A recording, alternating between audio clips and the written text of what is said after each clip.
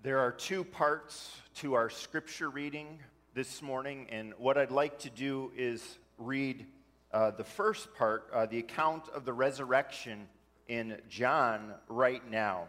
So let's listen together to John 20, verses 1 through 9.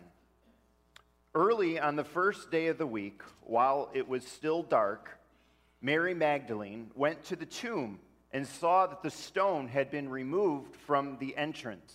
And so she came running to Simon Peter and the other disciple, the one Jesus loved, and said, "They have taken the Lord out of the tomb, and we don't know where they have put him." So Peter and the other disciple started for the tomb. Both were running, but the other disciple outran Peter and reached the tomb first. He bent over and looked in at the strips of linen lying there, but did not go in. Then Simon Peter, who was behind him, arrived and went into the tomb. He saw the strips of linen lying there, as well as the burial cloth that had been around Jesus' head. The cloth was folded up by itself, separate from the linen. Finally, the other disciple, who had reached the tomb first, also went inside. He saw and believed. They still did not understand from Scripture that Jesus had to rise from the dead. So we read the resurrection story in the Gospel of John just a little while ago. And the resurrection, Easter, is recorded by all four Gospel writers. So Matthew, Mark, Luke, and John. Each one approaches things from their own perspective to a particular audience and with a particular emphasis, even while they all tell the same history. What we're going to read next is only in the Gospel of John, and it's starting at verse 19, an event that happened on Easter, but Easter evening. On the evening of that first day of the week, when the disciples were together with the doors locked for fear of the Jews, Jesus came and stood among them and said, "Peace be with you." After he said this, he showed them his hands and side. The disciples were overjoyed when they saw the Lord. Again, Jesus said, "Peace be with you. As the Father has sent me, I am sending you." And with that, he breathed on them and said, "Receive the Holy Spirit.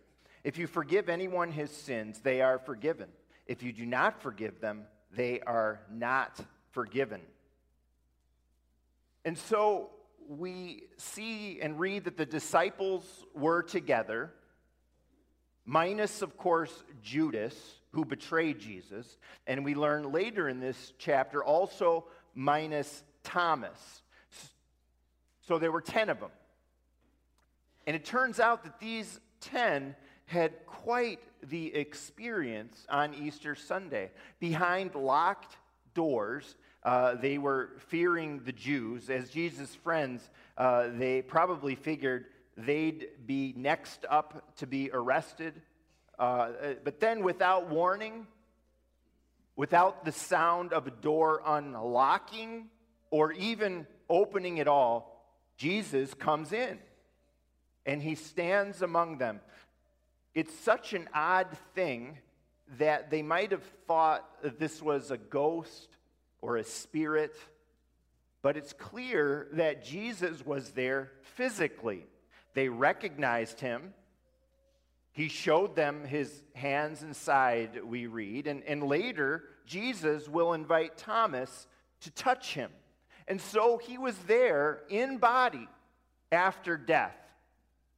A resurrected body, which had more abilities than a regular body, because we never read earlier in the Gospels about Jesus doing anything like this before.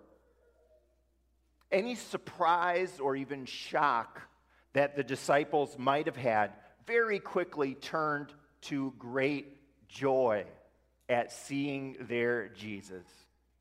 And then he talks to them. And so the disciples, these 10, get a very special resurrection experience of Jesus and his word. With all the events of Easter, the empty tomb, what we just read here, we might think, oh man, my experience of Easter is never going to be at that level. We'll never get what they got to have. Sure, we're going to have a really joyful time in worship in the morning, remembering what happened on that first Easter. And then, hey, afterwards, it's going to be good if we're blessed to have a meal with family and friends, maybe an Easter egg hunt for the kids, and if we're really lucky, we'll have Peeps. But the astounding events that happened back then, they're never going to be repeated today. They're not going to be repeated in my life. And in a certain sense, of course, the resurrection is a one-time event. But I want to tell you this morning that in a very real way, we can have this same experience today. Everything that happens here in the verses I just read with the disciples in that room can happen today for those who believe. Later in the chapter, it becomes very clear that this extraordinary experience isn't for everyone automatically. Thomas doubted. He didn't have faith, and so he misses the experience at first. But when he does believe, it makes all the difference.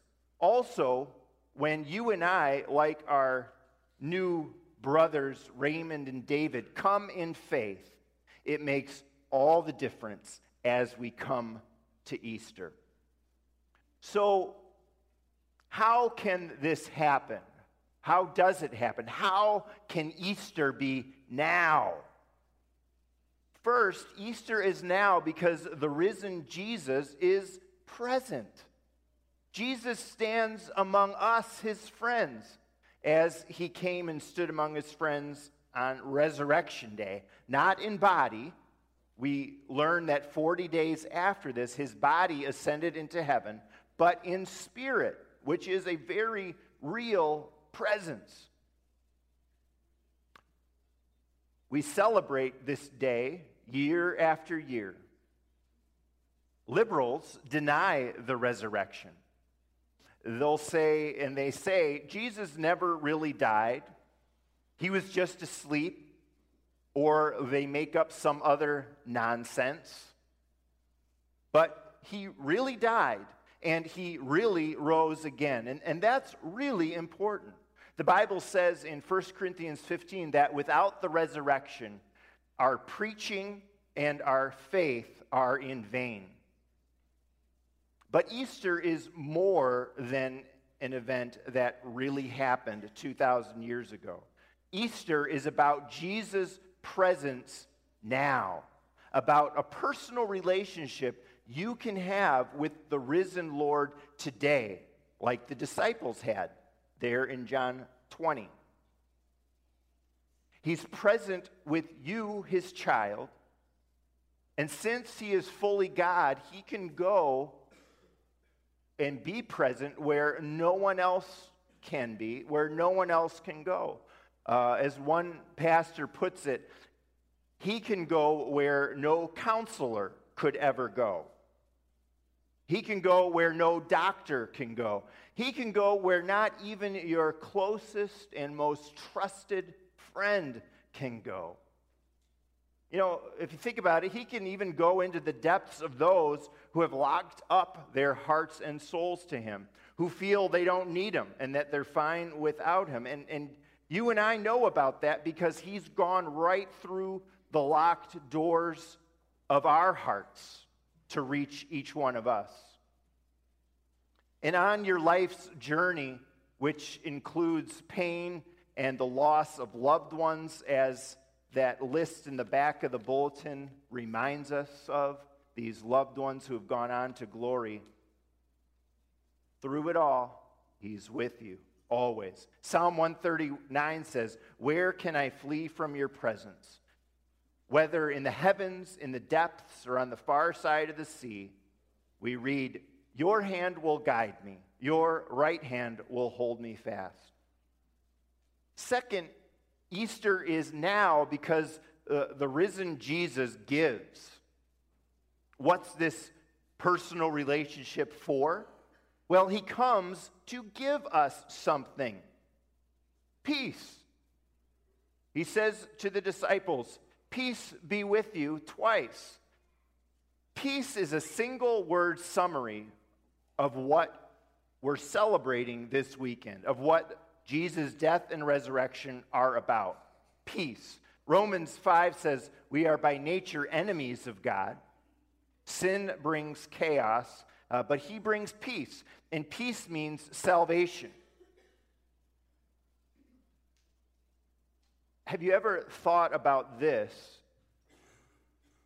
If things had ended Good Friday, Jesus would have earned salvation. But you know what? It could never have reached you and me.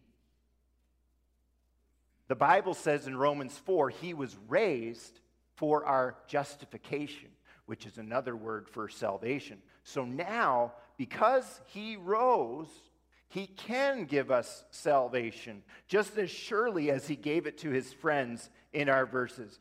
And he gives us something everything that goes along with salvation: peace and comfort and forgiveness, abundant life, eternal life. Another thought about Easter being now. Easter is now finally because the risen Jesus sends. He says, "As the Father has sent me, I am sending you." Why does he impart peace and salvation to you and me? Well, for his mission, so we can serve him, to equip us and fill us so we can spread the Easter experience today. You might have noticed that last verse I read, or wondered about that verse, and noticed that it's a little strange. It talks about seeming to say that we have the power to forgive or not forgive as we're sent, but I don't think that that's what it's about. It's not you and me in ourselves having the power to forgive, as much as it's about the power of the Easter good news word that brings forgiveness to all who respond to it, as you and I go out sharing that message. In a world of revenge, in a world of hatred and hurt, that word, forgiveness, that's highlighted here is exactly what people need. And if we don't respond to that mission, that sending, humanly speaking, right, people will never hear it. And so we don't stop when we affirm here today, as we are in our music, our singing, in baptism, in the professions of faith, in God's word, when we affirm today the history of Jesus' resurrection, that he really, truly arose. It's even more than that. Easter is an experience for us now, today. And I gotta add on to this that any other experience pales in comparison to this experience. And I feel we need to be reminded of this because we're all about experiences. And I think of just this great city that we live in, the concerts, sports teams, museums, theater, art, architecture, food. Oh, man. My sister and her husband took me and Sarah to our first concert at the United Center last month. What a great venue for a concert. It was an incredible experience. It was just amazing. Amazing. We loved that. It's such a great night together. With all that we have access to and desire to take in, I think it's almost possible for people to get addicted to these experiences. Every week, we've got to find something else exciting and new to do with, ourselves or our family. And thinking about that and the great, incredible experiences that we have, that we enjoy, that we talk about, that we share, that we post on social media, I think as God's people, let's certainly enjoy good things, but don't get too wrapped up in them. I mean, we don't want to let lesser things sidetrack us from the main thing, the miraculous experience of the risen Jesus that we can have through his Spirit and his Word. And it's for us, and we want our loved ones to have it, because think about this resurrection experience. It includes the most intimate, consistent, and satisfying relationship you will ever have. Closer than the closest marriage relationship. 2, it's the most prized present you will ever be given. Salvation and all its blessings for our life now and for our life in eternity. And 3rd, it includes the most profound and powerful purpose you will ever receive or have for your life, sent by Jesus into the world, advancing his kingdom values wherever we go, giving glory to his name, all the while in word and in deed, so others can have this experience. And so I want to invite you to step up, to step forward, declare the risen Lord Jesus to be your number one, like the 2 men did today in worship. And Jesus' Spirit will help you keep that experience number one. As Christ's body on earth, that's a big part of what the church, we are about, to support each other in this commitment. And that's why we need the church, why we need the community of faith so much, week by week. Worship, involvement in other ways, opportunities to talk and care for one another, like the folks we prayed about, and to receive encouragement in the hard times, and passion for the mission. And so Christ the Lord truly is risen today. Amen? Let's pray.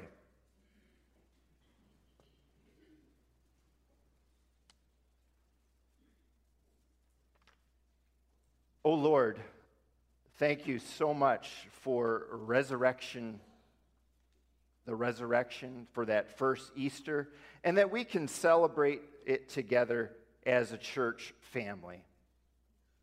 Bless all who are gathered and who have come here today. Help us to go out from here cherishing the risen Lord Jesus. Cherishing and knowing that when we just call out to Jesus, the risen Lord, in our need, that we need him, that we can experience Easter even today in our lives and all the days of our life.